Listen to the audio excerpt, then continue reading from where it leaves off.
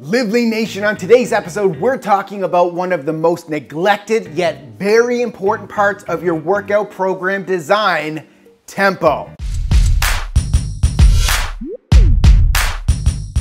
What's up, guys? Welcome to Live Lean TV. I'm your host, Brad Gouthro from LiveLeanTV.com. So tempo, aka time under tension, has a major impact on the results you're getting from your workouts. So tempo training can improve the performance of beginners, intermediates, and advanced trainees. Research shows modifying the tempo of your lifts is one of the best techniques to improve strength, muscle building, and fat loss. In fact, some say that following a tempo can be just as important to your workout as the set and rep counts, as well as the weights lifted. So tempo, it simply indicates how long you spend on lowering the weight, typically called the eccentric portion of the lift, how long you spend on lifting the weight back up, typically called the concentric portion of the lift, and how long you pause at the bottom and at the top of the lift. So think about it. Lifting a weight very explosively up and down with no pauses have a different training effect on your body than if you were to lower the weight slowly for 4 seconds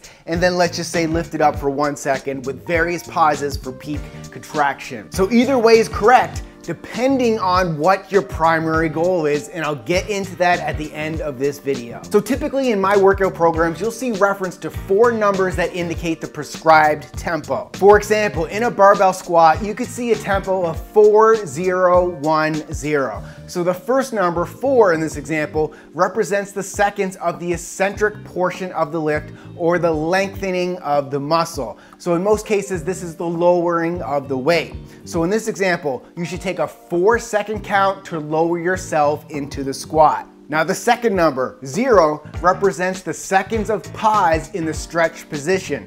So for example, when you're at the bottom of the squat. So if it's 0, there is no pause, but if it was 1, there would be a 1-second pause at the stretched position. And the third number represents the seconds in the concentric portion of the lift where the muscles shorten. So in most cases, this is when you're lifting the weight. So in this example, you should take a 1-second count to stand back up from the squat. Sometimes you may see an X, which is used in the tempo scheme, which would mean that you would lift the weight with explosive power. And the fourth number, 0, represents the seconds of the pause at the top of the concentric range of the lift. So if it's 0, there is no pause, but if it was 1, there would be a 1-second pause at the top. So guys, focusing on time under tension for the first few reps is important, but once you get to the later reps in the set, you may have a harder time sticking to that indicated tempo as you get closer to failure. So in the later reps, I wouldn't recommend stopping if you can't stick to the tempos.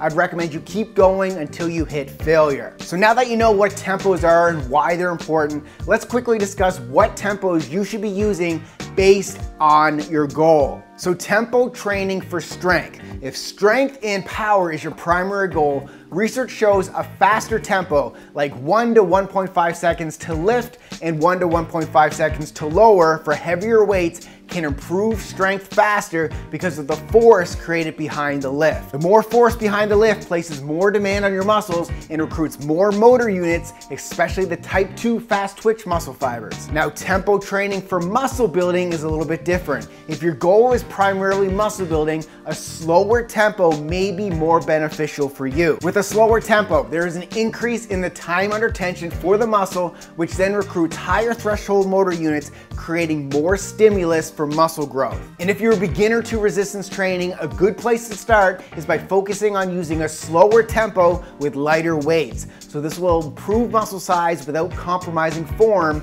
and your safety. Using a slower tempo with lighter weights is also a good idea when you're recovering from an injury, as it can improve the muscle flow to that joint or to that injured muscle and improve muscle activation. And tempo training for fat loss. So if your goal is primarily fat loss, more time under tension, such as 4 seconds to lower and 1 second to lift, helps increase the afterburn effect, meaning your metabolism is elevated and you'll burn calories at a higher rate for up to 48 hours after your workout. Natural production of growth hormone and lactic acid can also increase with slower tempos, thus helping burn more body fat. So there you have it, Live Lean Nation. You now know the importance of following a tempo-based workout on your workout goals. So if you're not currently following a workout program, I highly recommend you invest in one today. So if your goal is fat loss, check out my liveleanafterburn.com program. If your goal is muscle building, I'm in the process of designing a brand new and improved version of Live Lean Mass 2.0. But until then,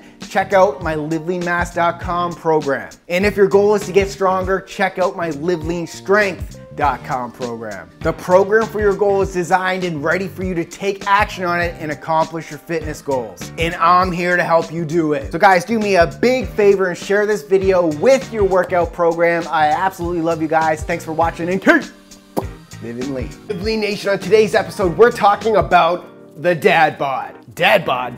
Dude, it's like 2017. I know, but it's time.